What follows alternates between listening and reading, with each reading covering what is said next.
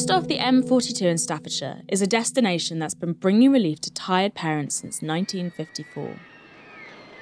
Theme Park Drayton Manor is one of the country's most popular amusement attractions and welcomes over 1 million visitors a year.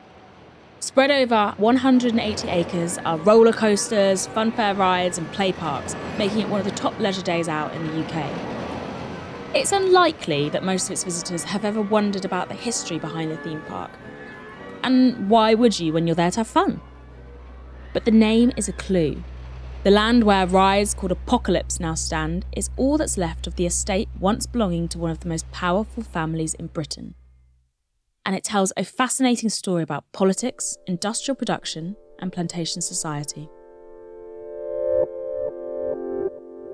I'm Moya Lothian-McLean, a journalist on the journey to discover the truth about Britain's slaving history, and my own past at the same time.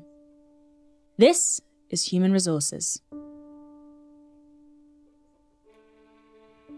In 1790, Sir Robert Peel Sr. splashed out on some new real estate in Staffordshire. Peel was an enormously rich man. His new crib, Drayton Manor, became his principal residence and also brought with it his entry into politics as Member of Parliament for Tamworth. Peel's wealth had been forged in the heat of the Industrial Revolution and the cotton trade. As a result, he virulently opposed the burgeoning slavery abolition movement because it threatened his fortune, which propelled him to a baronetcy. And yet, he was also deeply invested in the reform of working conditions of the people who toiled in his factories, a crusade he passed on to his son, also called Robert. When his father, Peel Sr., died, Robert inherited the cotton cash and Drayton Manor from his dad. He used some of that money to rebuild the estate as a grand mansion in the 1830s, fit for his status as a rising star of the Tory party.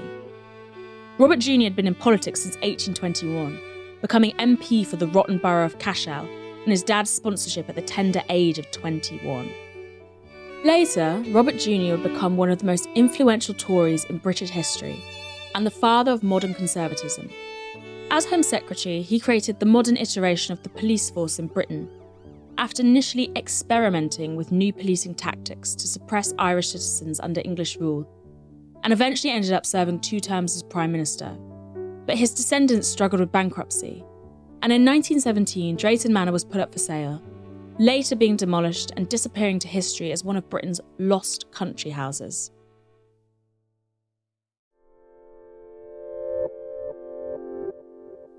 I want to know more about the links between the country houses that have gone from seats of power to benign days out and Britain's slavery history.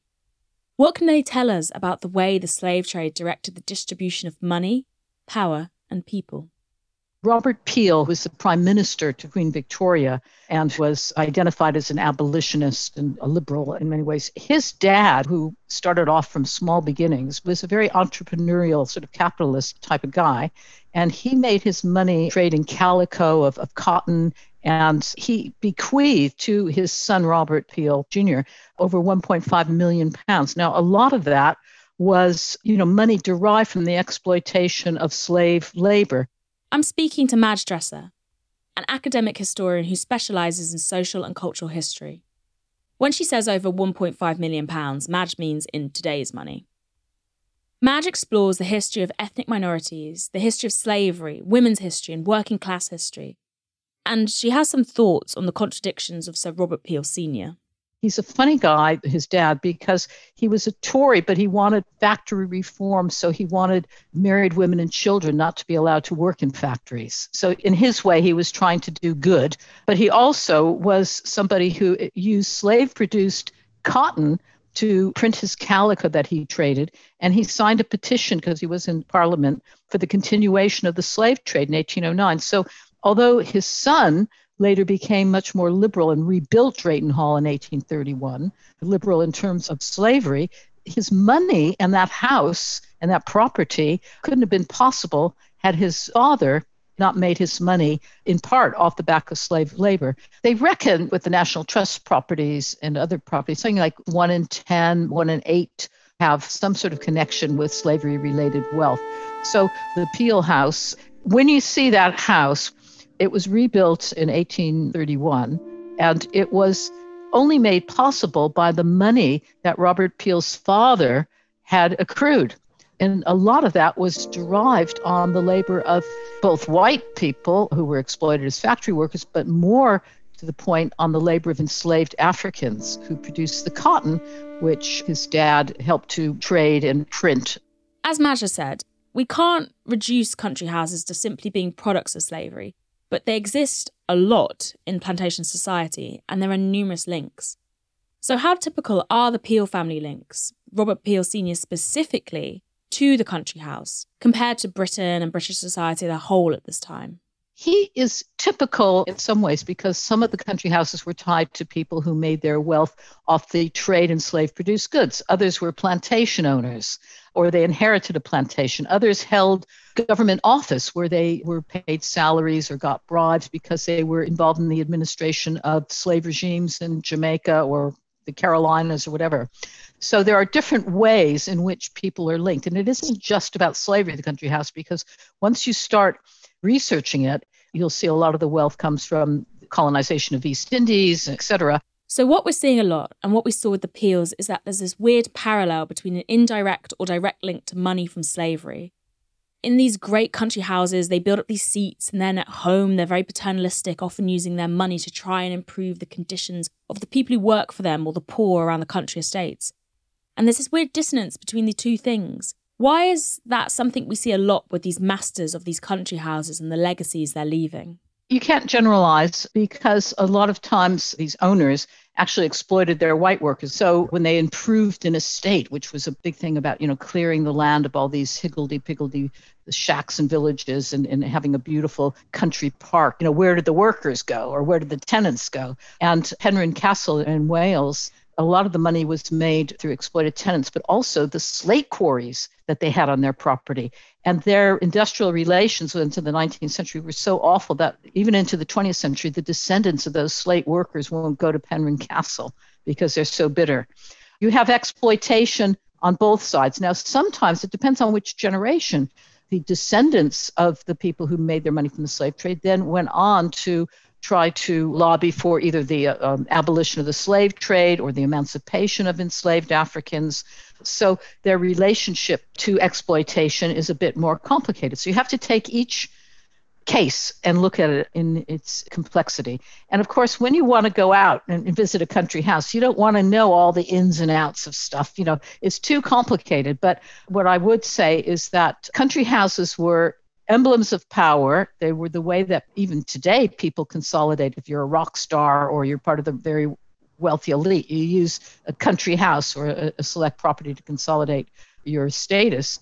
And the way that some of these properties were represented as, this was the descendant of somebody who was for abolition or, he was for emancipation.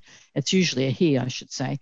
And actually, when you dig back to see how the money was made that enabled them to take that grandstand, you realize that there were origins of slavery-produced wealth.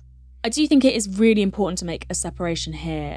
While the exploitation of white workers was terrible, it's not comparable with the experience of being enslaved. Enslaved Africans were no longer deemed as human beings, they were deemed property, and they were ripped from their countries and families and then forced into lifelong labour. But looking at the links between slavery and stately homes is complex. And while some owners, or those who inherited properties, may have become abolitionists, we must still recognise how these homes became in the first place. And this compassion that we see for the descendants of slave owners is rarely extended to the descendants of slaves, especially when it comes to conversations around reparations. You may have heard of the podcast Juicy Scoop. Wondered what it is? Why aren't you listening? Well, I'm its host. Created it, been doing it for 7 years. I'm Heather McDonald of Juicy Scoop with Heather McDonald. Now, I could tell you why you should be listening to my show, but my listeners wanted to write the ad for me, and here are some of the things they said. Not your regular juicy podcast. Catch up on all the juicy topics from Hollywood and pop culture to true crime and beyond. Heather McDonald's Juicy Scoop always has great guests, great laughs, and great gossip. It's a comedian's take on the hottest headlines. Juicy Scoop is the pop culture news you want to hear. No BS, no filter, no filler. Raw, real, and in the moment. Throw in the hilarity of amazing comedians that you'll instantly be obsessed with, a juicy crime story, and a dash of normal life in LA moments, and you've got yourself an amazing week of Juicy Scoop. 2 episodes every week, every Tuesday and Thursday. It will never let you down.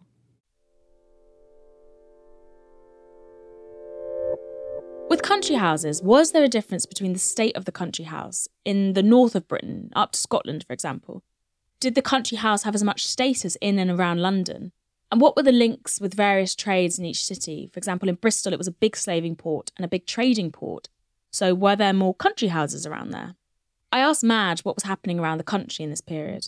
Well, it depends which bit of the period you're talking about, because it varies. So like with Bristol, a lot of the people who made their money, not just as slave traders, but in trading to the West Indies or trading with West African warlords or exporting goods to them or using Indian-made cloth to export or weapons, that they could export to. People got wealthy.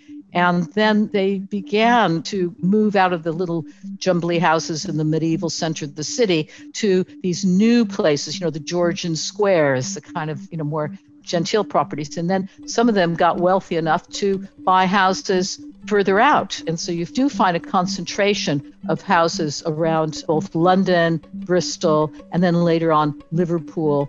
And then Scotland was another area where you had a concentration of country houses. So it varies over time. And now what we're finding when we do the new investigation place by place is that a lot of properties in the Midlands that we think have nothing to do with slavery because they were, to do with coal-induced wealth or metal production, etc.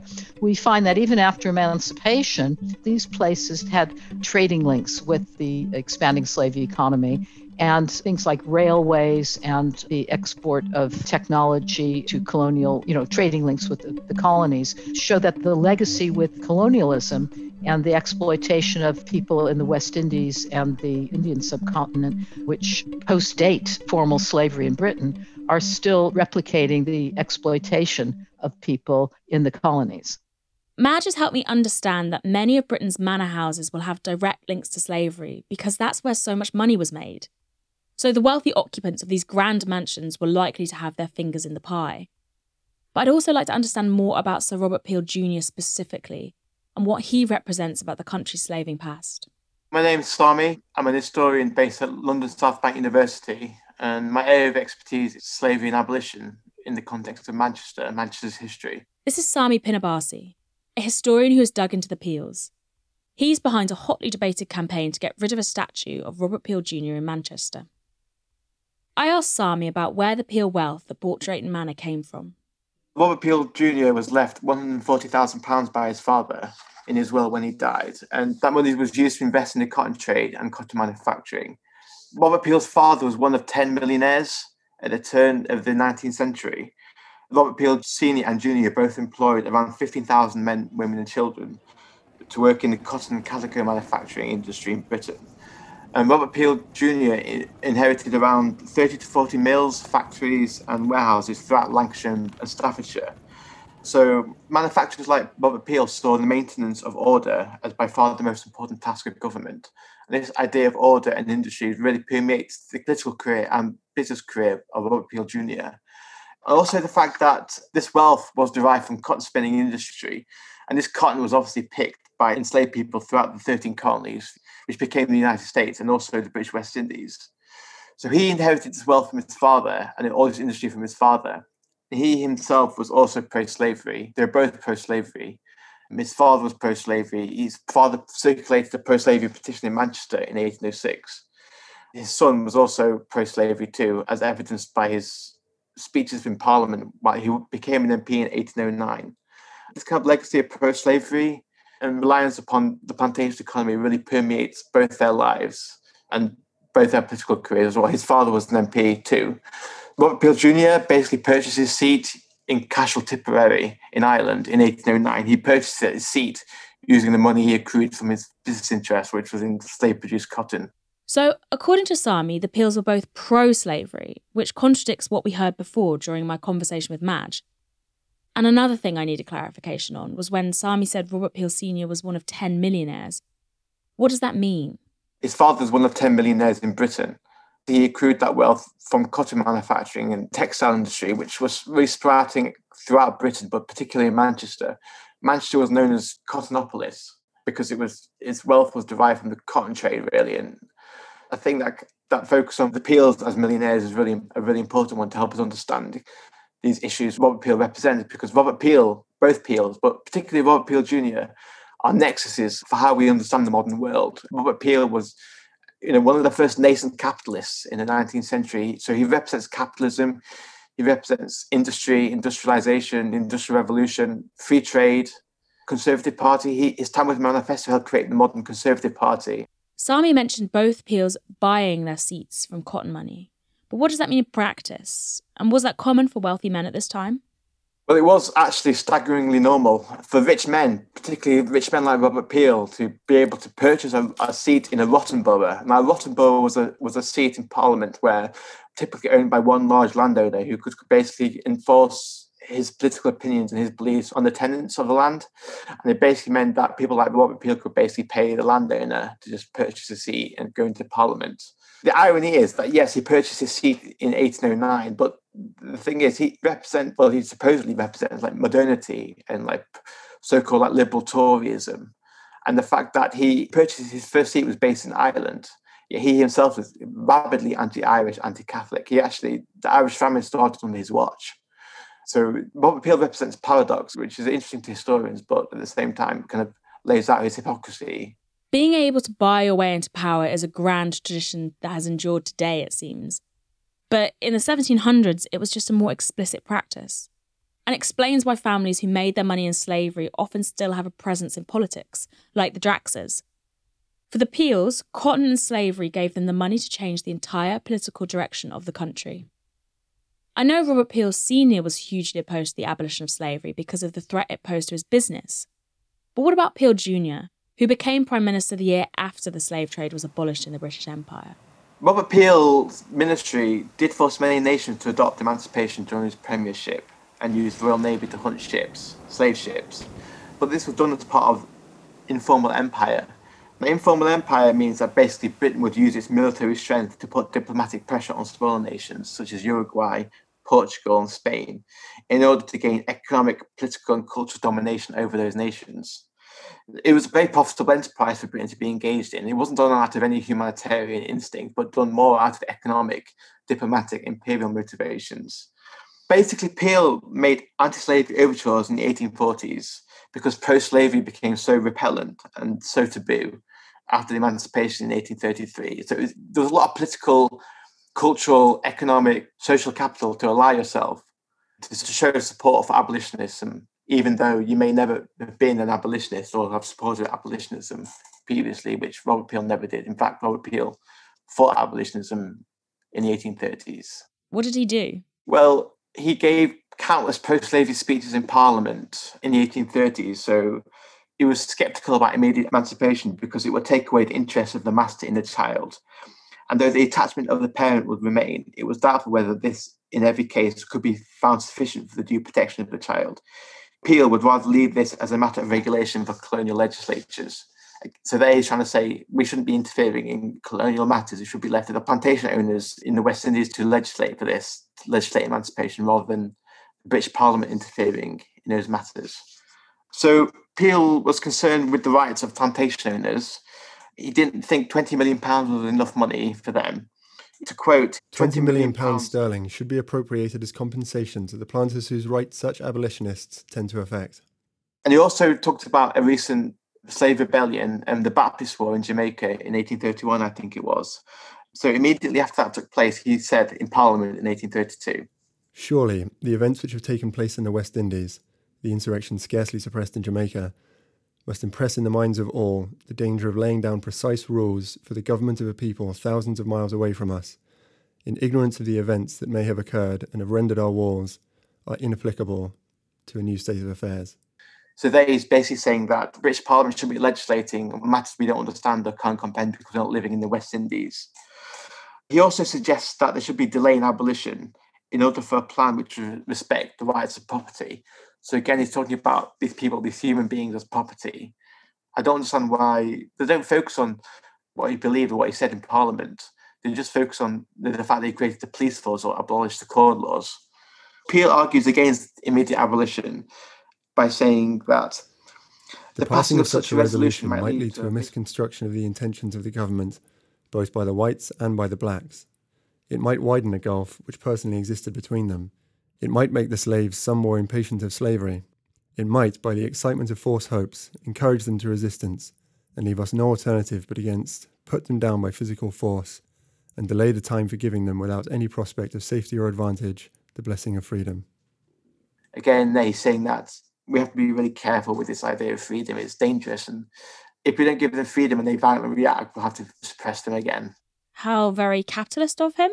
The irony is, a lot of capitalists were kind of anti-slavery because the plantation economy was seen as like a really old-fashioned, really inefficient system. There wasn't much room for like technological advancement in the plantation economy. So it's kind of ironic that someone like Robert Peel would have been so pro-slavery. And the reason behind it, I think, is just his father was extremely pro-slavery. And I think just being a Tory and just being so extreme, really, in views on religion and race, it kind of permeated his thinking. And it's kind of strange because he himself wasn't a plantation owner. He wasn't invested in the slave trade. But then again, his principal business concern was cotton. There was this rumour and belief that if you abolish slavery in the West Indies, then that might make the price of raw cotton rise. So I think that might be a reason why as well. But in the primary source evidence that I found, I mean, he's talking about abolition would create an amalgamation of, quote, the two distinct and separate races in the free society. Peel's opposition to abolition seems to be rooted in fear. The quotes we've heard from Peel's speeches in Parliament, like separate races, widen the gulf, encourage them to resistance, these all sound like fear. Could that mindset be linked to Robert Peel's history with policing in Ireland, another British colony at the time? Robert Peel founded the police force, the Metropolitan Police Force, in 1829. He basically had a belief in like despotic government and authoritarianism. He was a profoundly authoritarian man, which again is one of these contradictions in Peel's legacy, because with like public knowledge or public understanding of Robert Peel is that he was like a liberal Tory. Again, he himself was quite authoritarian. And so he first established a police force in Cashel in Tipperary in Ireland, which was where he purchased his first seat. He basically created this police force. It was like a petri dish for experimenting in his like this new police force, but in Ireland rather than mainland Britain. Yeah, he established a police force in 1829. The first instances of him using this new police force was in 1814 to quell disturbances in Middlethird in Ireland in 1814. So it's kind of ironic that this man who's known as Liberal Tory founded the police force.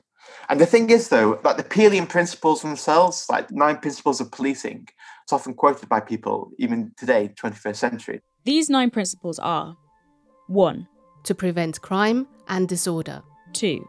The power of the police to fulfill their functions and duties is dependent on public approval. 3. Secure and maintain the respect and approval of the public in the task of securing observance of laws. 4. The extent to which the cooperation of the public can be secured diminishes proportionately to the necessity of the use of physical force. 5. Seek and preserve public favour, not by pandering to public opinion, but by constantly demonstrating impartial service to law.